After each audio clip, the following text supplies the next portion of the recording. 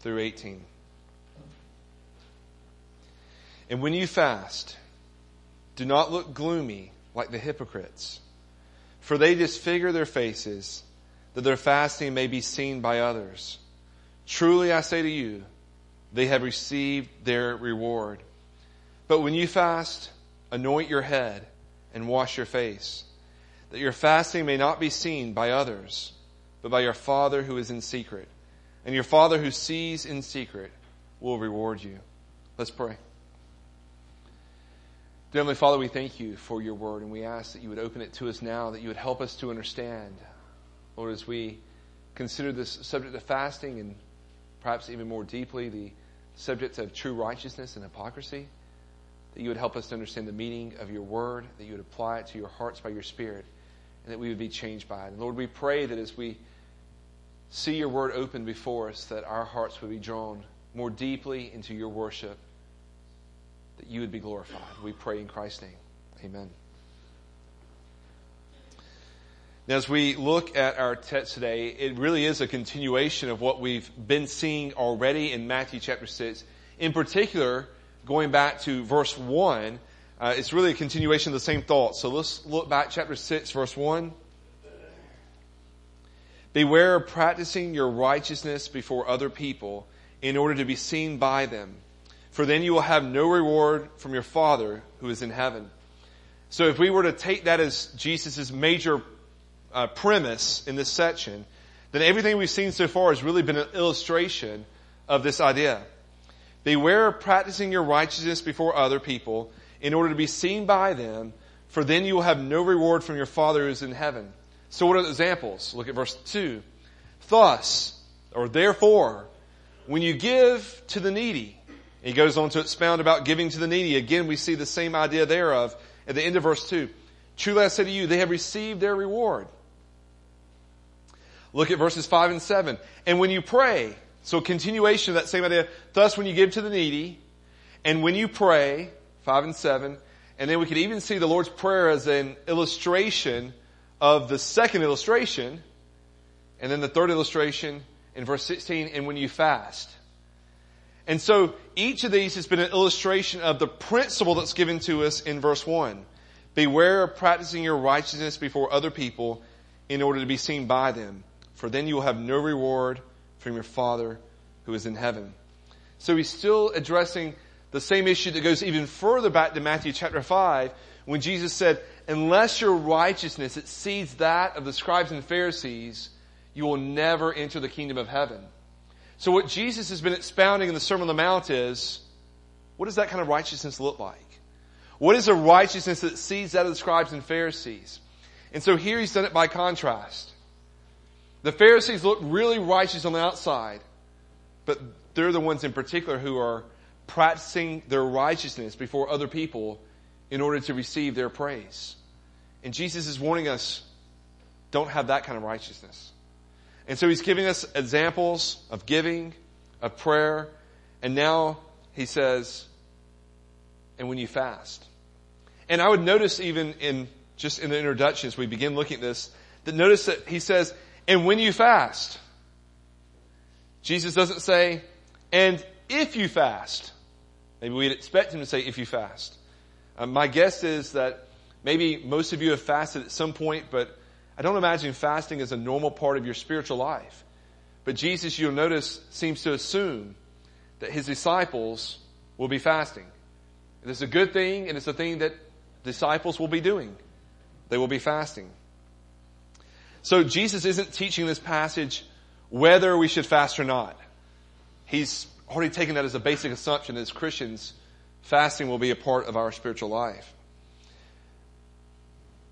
Rather, the object that he's getting at in this passage is to further illustrate the larger point of righteousness and hypocrisy. What does true righteousness look like? And what does false righteousness, or we could again call it hypocrisy? What does true righteousness look like, and what does false righteousness look like? How do we discern the two? How do we evaluate our own hearts today to say, which do I have? Do I have a true righteousness from God, or am I practicing a false righteousness before others? So I want to today look first at how not to fast, which would be the example of the false righteousness, the example of hypocrisy. And then to look at how we should fast, which is an example of righteousness. And then finally consider the reward mentioned. And even as I do so, I'll acknowledge that the sermon I've entitled just fasting, but it really isn't focused primarily on the subject of fasting. There's probably a much deeper study you could do on what does fasting look like, and how do I go about it in a medically safe way, and what are the benefits of doing it. And that's not been my goal to expound, here's how you ought to fast. What I want to show you is what is Jesus teaching us through the example of fasting. So I think his primary point is not ultimately the subject of fasting, but rather, as we've said already, false righteousness, hypocrisy, true righteousness, and then finally the reward. So let's look first at the false righteousness of hypocrisy.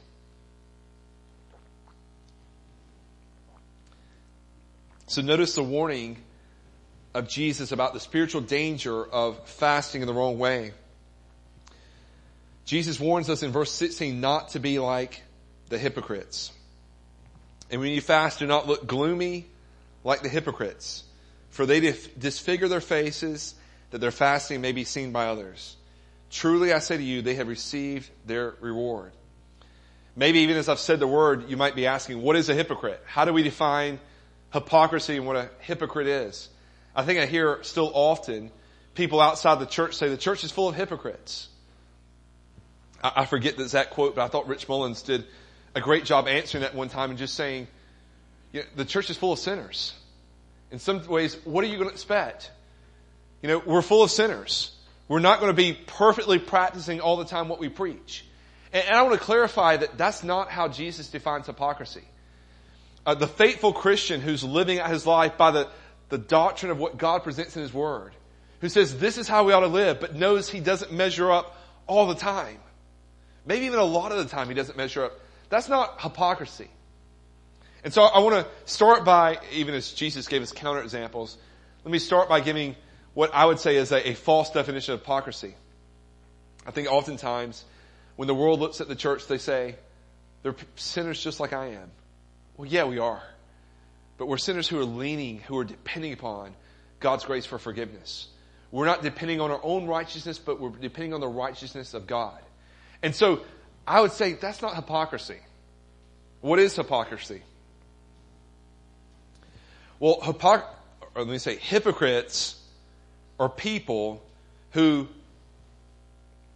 do their spiritual disciplines to be seen by man. They're doing it for the sake of the reward that's spoken of here, that others would see them, that they would praise them. So hypocrisy is a false spiritual act, a false spiritual discipline, a false righteousness that's done for the sake of the praise of man. The reward the hypocrites are after is this, that they may be seen by man, even as it says in verse 16.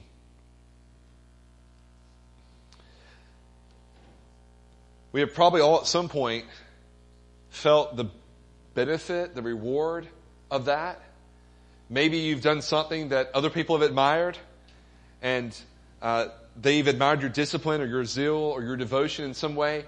And in truth, that's gratifying. It's rewarding. Right? We want that righteousness to be there, and sometimes we find ourselves being too happy when other people see it too. And that may or may not be hypocrisy. Sometimes people see it and they praise, and there's nothing really you can do about it. But the hypocrite does it for the goal of that reward. That they can have that feeling, that they can know other people think that they're righteous, that they're holy. And that's what they're after. In truth, few things feel more gratifying to us in our hearts, especially as fallen people, than being made much of our accomplishments. People praising any of our accomplishments. We like to be praised. And especially this is true when it's religious accomplishments. When it's spiritual things, we enjoy that type of praise. And verse 16 tells us that if that is the reward that we're aiming at in what we do, then that's the only reward you're going to get. That's all the reward there is. And as nice as that may be, what Jesus is pointing us to in each one of these examples is there's a greater reward than the praise of man. Don't settle for the praise of man. That's not enough. Strive for a greater reward. Now, look at verse 17. But when you fast, anoint your head and wash your face. Anointing your head isn't some special spiritual rite. It's not like they put some oil on their head that's going to put off a fragrance that everyone knows, oh, that's the fasting fragrance. What he's basically saying is, wash your head. Shampoo. Right? Do everything you would normally do. If you normally anoint your head, then anoint your head today. Don't not anoint your head. Like, don't go around with your head all greasy.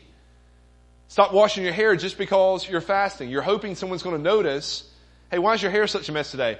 Oh, I'm sorry you noticed, but it's because I'm fasting. Right? No, wash your hair. Ladies, if you wear makeup, don't stop wearing makeup when you're fasting.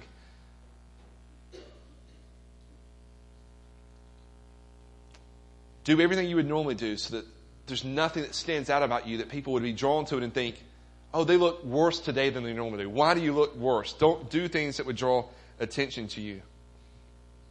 But Jesus is calling them hypocrites because the heart that motivates fasting is supposed to be a heart for God. The motivation for fasting is we want God. Think about what fasting is. If we think of it in the very simple definition, I know we could expand fasting to say it could be going without other things, and maybe there's some truth to that. But in general, the idea of going without food. Why would you forego food? Well, part of it is that hunger, that craving we feel when we're hungry. It's meant to remind us of the hunger we're supposed to have for God. And we're saying something that God means more to me than food, than the day-to-day needs that I have. I'm willing to forego this because I'd rather have God. Think of Jesus' words. I have bread that I'm eating that you don't know about. That we're feeding on God, that He's our desire, that there are greater things to be had than the day-to-day needs and necessities of life. And so when you fast, what you're proclaiming is that you have a heart for God. I love God more than I love food. And some of you are thinking, well, you know, He loves food a lot. Right? Okay. Like some of us love food a lot. But we're saying, I love God more. I'm willing to forego things that I love, things that I need to live on. To deprive myself of this because I'd rather have God. And again, I said I wasn't getting into a lot of the practical aspects, but part of the reality of fasting is that the time that you are committing to eating, you're now able to spend in prayer to God. And I've said already, the hunger that you feel is meant to remind you of the hunger you should have for God. And so there's practical ways in which this works. But you're professing that you have a hunger for God. And so fasting is a hunger for God in your heart. It's a hunger for God within your soul.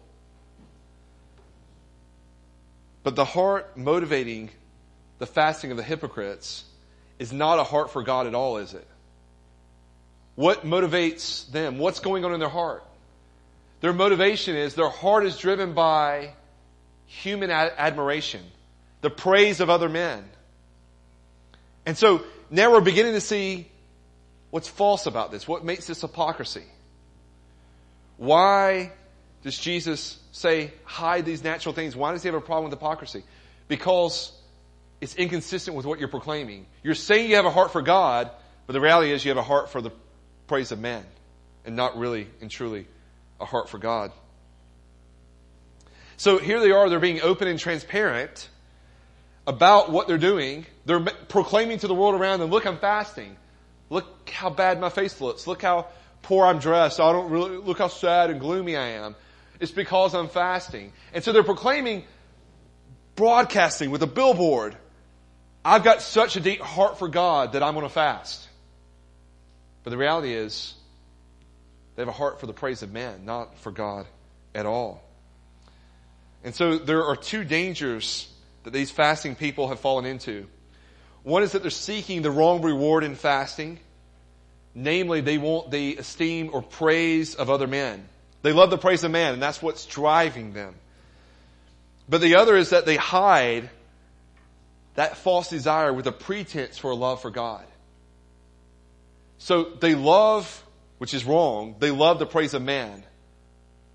but they hide their love for the praise of men by faking like they love God. And you see the problem with that. The hypocrisy of that. So fasting means a love for, a hunger for God, and they don't have it. With their actions, they're saying they have a hunger for God, but on the inside, they're hungry to be admired and to be approved by other people. That's the God that they're worshiping. That's the God that satisfies them. And it's this kind of false righteousness that defines hypocrisy and with which God despises. But Jesus also presents us a positive of how we ought to fast. So look at verses 17 and 18. But when you fast, anoint your head and wash your face, that your fasting may not be seen by others, but by your Father who is in secret. And your Father who sees in secret will reward you. So in verses 17 and 18, Jesus gives us an alternative way of fasting, the way it ought to be done. Now there are all kinds of public fastings in the Bible, including in the New Testament. You could look, for example, Acts 13, 1 through 3. There's a fasting seeking God's direction again in Acts 14, 23. So we have examples of public fasting. It's just like what I said about prayer. Jesus isn't saying the only time you can pray is in private. There can be no corporate prayer. Well, we know God calls His church to pray together.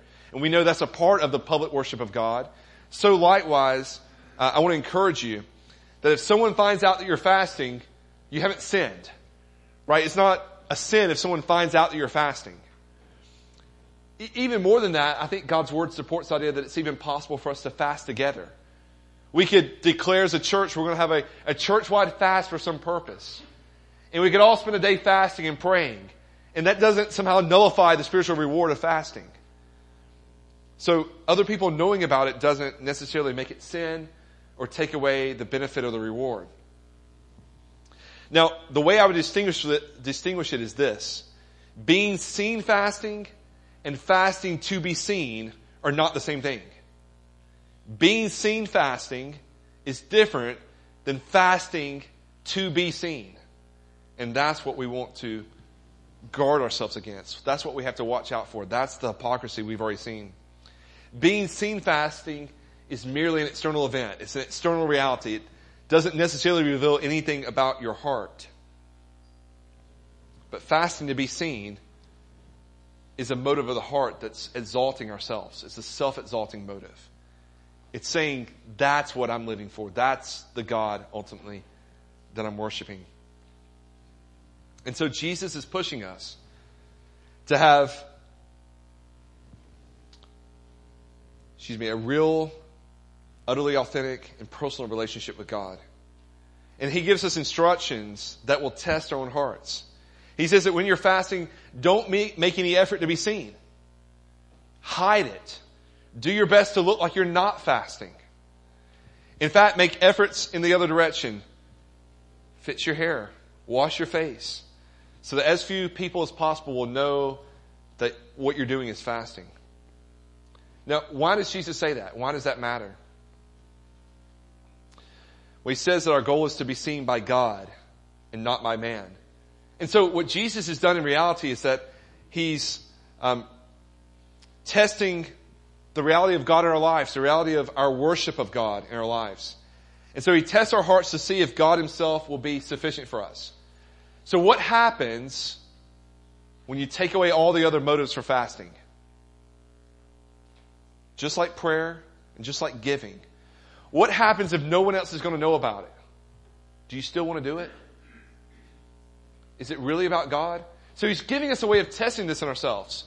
If you're doing this spiritual act that no one's ever going to know about, no one's going to praise, you get no glory for it, do you still want to do it? And especially fasting, which is a deprivation of food. You're depriving yourself. It's hard. It's costly. Are you willing to do what's hard? Are you willing to pay the price? If only the Lord knows about it. If you're not going to receive the reward. So by removing the reward, Jesus is testing our hearts to say, what's driving us? What's motivating this spiritual discipline? And as I said, He's pushing us to have that real, authentic, personal relationship with God. If God's not real to you, that it's going to be miserable to endure something difficult with God the only one who knows about it. If God's not your motivation, then you don't want to do that. It's all going to seem very pointless. It's going to be very inefficient because the whole range of the horizontal possibilities of praise have been removed. They're nullified. No one's going to know what you're experiencing. All that matters is God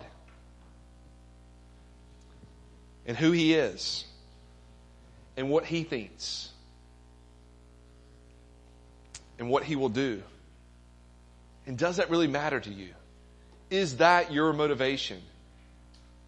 So He's giving us, as it were, a test for us to evaluate our own hearts.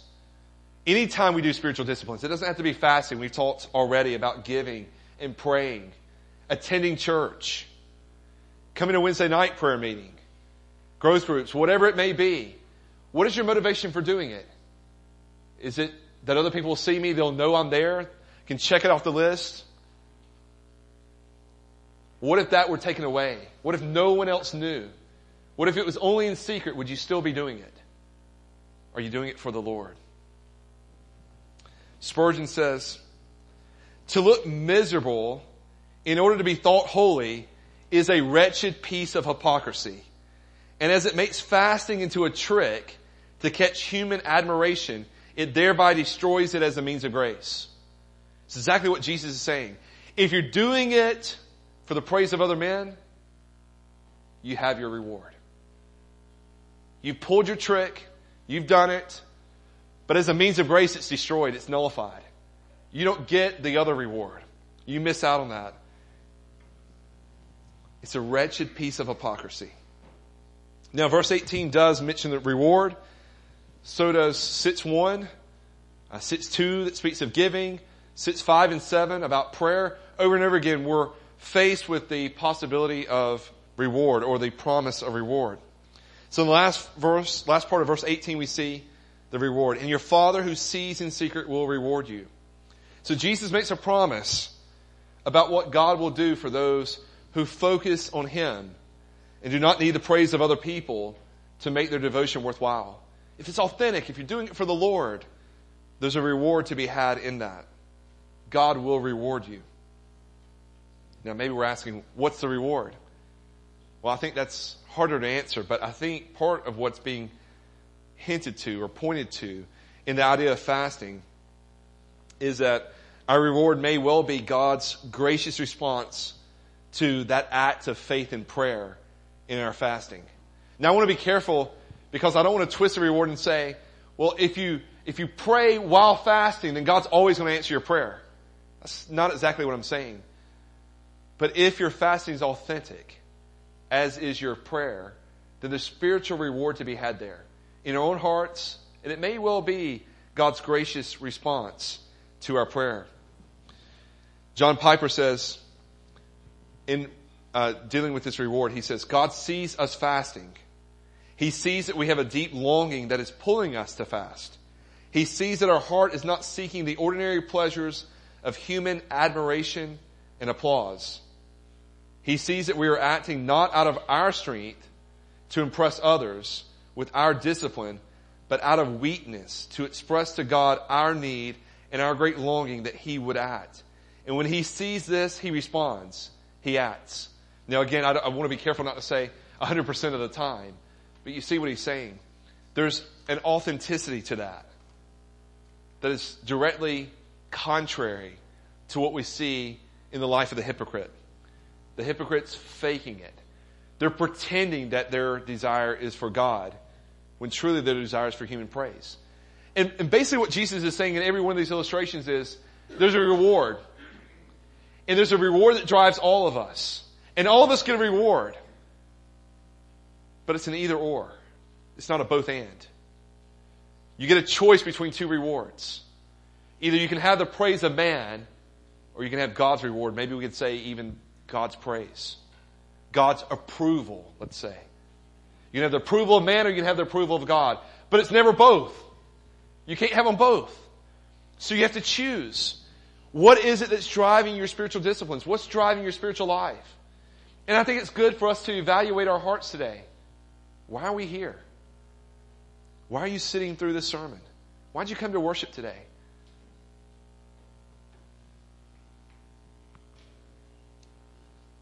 Why do you pray? Maybe parents, you sometimes do devotion just so your kids will see it. So they'll think you're holy, or you'll teach them to be what you're not. Is it truly a desire for God that drives our spiritual lives? And so we're being called to evaluate these things. And I want you to see that in some ways Jesus has presented us with some negatives. He's pointing us over and over again to, here's what the hypocrites do. But these negatives are an important way of pointing us to something positive, something that Jesus wants us to have. So the negatives are meant to drive us to something far greater. Jesus is calling us to have a transparent righteousness, a genuine godliness, a true holiness, an inward piety, not the fake stuff, not the stuff on the outside. Stop being whitewashed tombs that look great on the outside, but as we heard earlier, we stink inside. 4 days, don't open the door. Can you imagine that's God's evaluation of our hearts? Are we doing it for the praise of man, but inside, don't open the door? You don't want to smell what's really inside. Or is there a genuine godliness, a true righteousness that's driving our spiritual lives? Again, Spurgeon says, we cannot expect to get a reward both from the praise of our fellows and the pleasure of God. We have our choice. And if we snatch at the minor reward, we lose the major. May it never be said of us, they have their reward. And so I really want to close just encouraging you all to question yourself, to challenge, to ask yourself, what's the reward that I'm seeking? Spurgeon said, may it never be said of us that they have their reward. The reward we long for is a reward that most of us aren't going to experience here in this life. Most of the time, we won't know in this life. But are we willing to delay the immediate gratification for the eternal gratification, for the joy that's to be had in the presence of our Heavenly Father? What's driving us? Is it authentic? Is it for the Lord? Is it a true righteousness? Or are there some of you in this room today that are like the scribes and Pharisees? And remember Jesus' words, unless your righteousness exceeds that of the scribes and Pharisees, you'll never enter the kingdom of heaven. It's not enough to look good on the outside. It's not enough to get the praise of man. If that's all we get, then that's all we get. You have your reward. Are you living for a greater reward, one that will last for eternity? Are you living for the Lord? Let's pray together.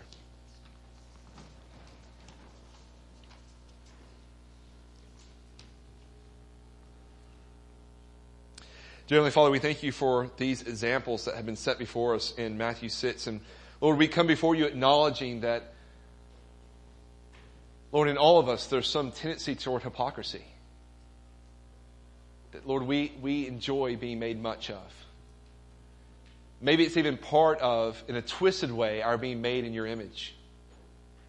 That, Lord, we were made to live for glory, but for that to be your glory. And Lord, we confess that we're oftentimes glory stealers. We want the praise that you so rightly deserve. Lord, forgive us. Lord, we know that there's some in this room, though, who, Lord, all they know is that hypocrisy. That all the spiritual acts that they do are for the praise of men. Lord, as hard as that reality may be to face, we pray that you would make those who are in that situation today know it, own it for themselves. And Lord, we pray that you would bring them to repentance. That instead their faith and trust, their righteousness would be in Christ and in Christ alone. Their hope of salvation, their hope of heaven would be Christ and his righteousness. And Lord, we pray that they would live and we would live out of that righteousness. That we would know we have nothing to prove to man.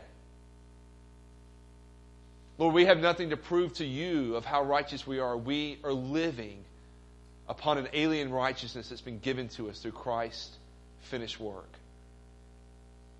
And Lord, we pray that in the freedom that righteousness brings, that we would live for you, that we would seek your glory in our lives. Lord, we pray that that would be true. Help us this day to examine our own hearts, that we would live for you with a true righteousness and godliness in our hearts and not just smeared on the outside for the praise of men. We ask these things in Christ's name. Amen.